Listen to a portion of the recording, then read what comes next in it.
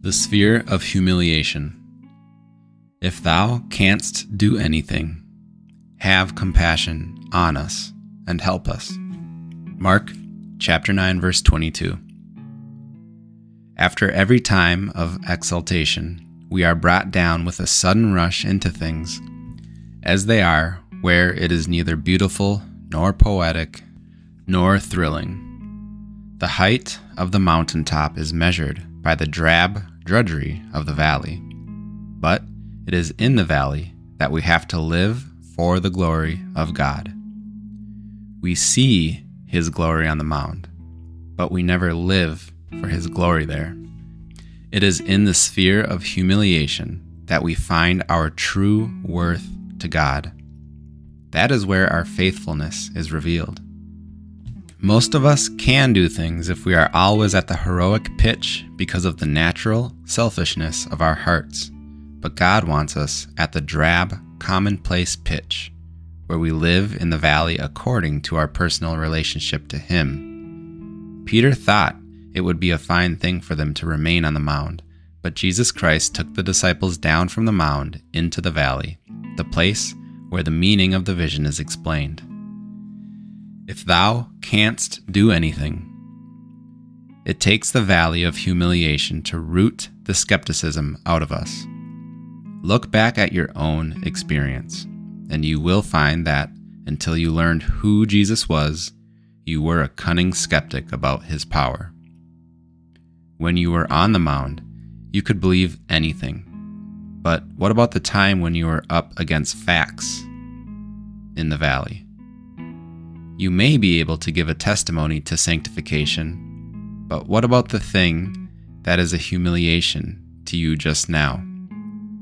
The last time you were on the mound with God, you saw that all power in heaven and in earth belonged to Jesus. Will you be skeptical now in the valley of humiliation?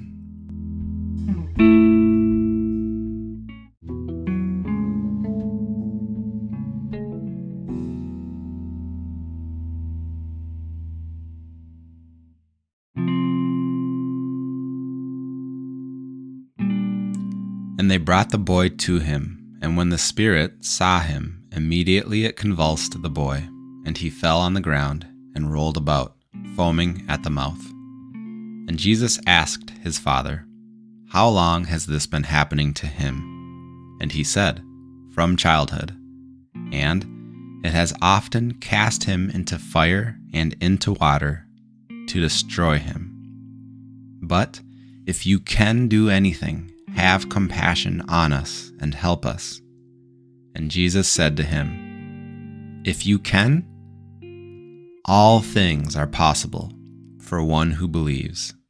And then it says, immediately the father of the child cried out and said, "I believe, help my unbelief."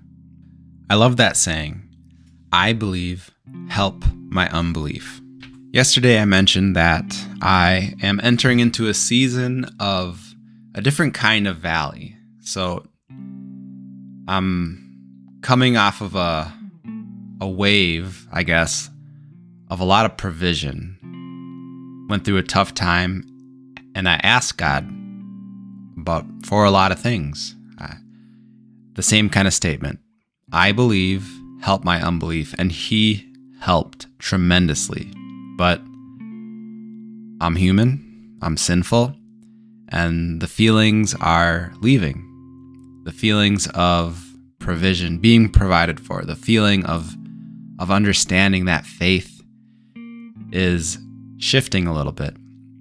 And so in this new season, I need help with that unbelief. As odd as it is, that feeling of unbelief will come. And when it does, Oswald says, we may be able to give a testimony to sanctification about the long process, but what about the thing that we're struggling with just now? So let me talk about that. Just now. Oswald talks about the concept of a workshop, And the workshop to him is the analogy of the prayer room, the sanctuary, the place where we meet God, the place where we are trained up in the Spirit, where we get that increase in faith and stay strong. Well, to me, that workshop is the gym. It's the weights. It's the lifting heavy, the sweating, and that's what it is for me.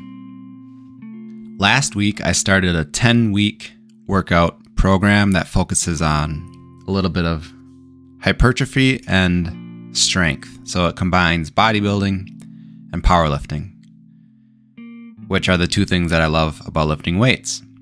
Getting stronger and perceiving a better look, more aesthetic look.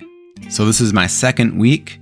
The first 2 weeks are 4 days a week of programmed workouts, and then I do another 2 days of just light kind of touch-up stuff. So I'm on the second week of a 10-week program. I'm through the first week, so through that first burst of motivation, and now I got to continue for the next 9 weeks. The hard work, the perseverance, the repetition.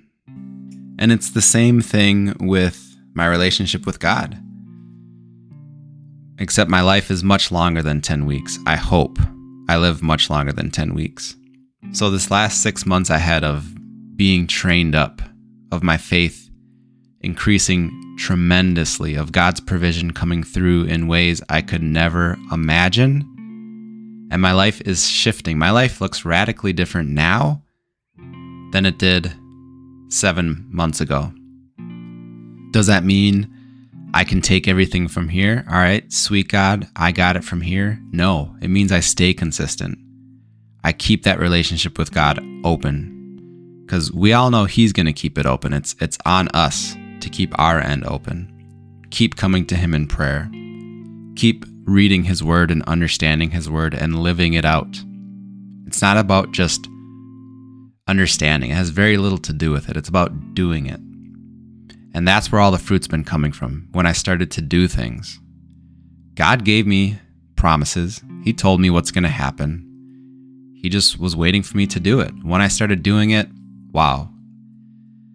I'm almost at the point of being able to quit my job because of how well training's been going. I haven't given any updates on that in a while, but it's going really well and I'm loving it. It's a huge opportunity for me to minister. I've been training a few couples, and it's a huge opportunity. And I have to continue in my workshop in order to be faithful. I can't let go. I can't take my hands off the plow here. I have to keep it going. And so sometimes that just means adding a little bit of variation in.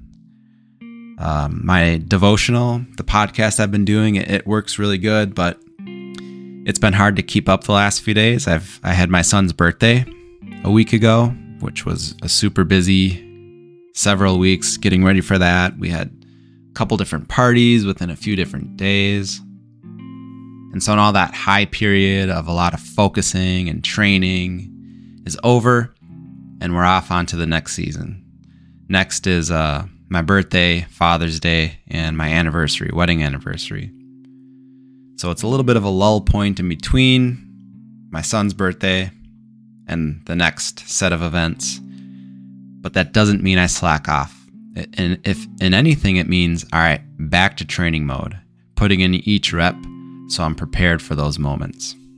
And right now I feel like the devil's trying to keep me down, trying to whisper in my ear, you can relax, you can coast from here, you've done plenty, just take a break, sleep in a little bit more, skip some days, all that kind of garbage.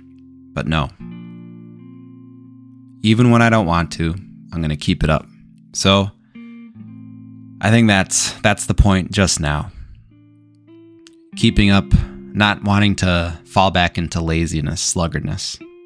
So I'm keeping the motivation up, keeping the momentum up, coming to God, looking for answers, or just looking for guidance. I don't even need an answer. It's not about that. Just looking for Him in this. God bless you.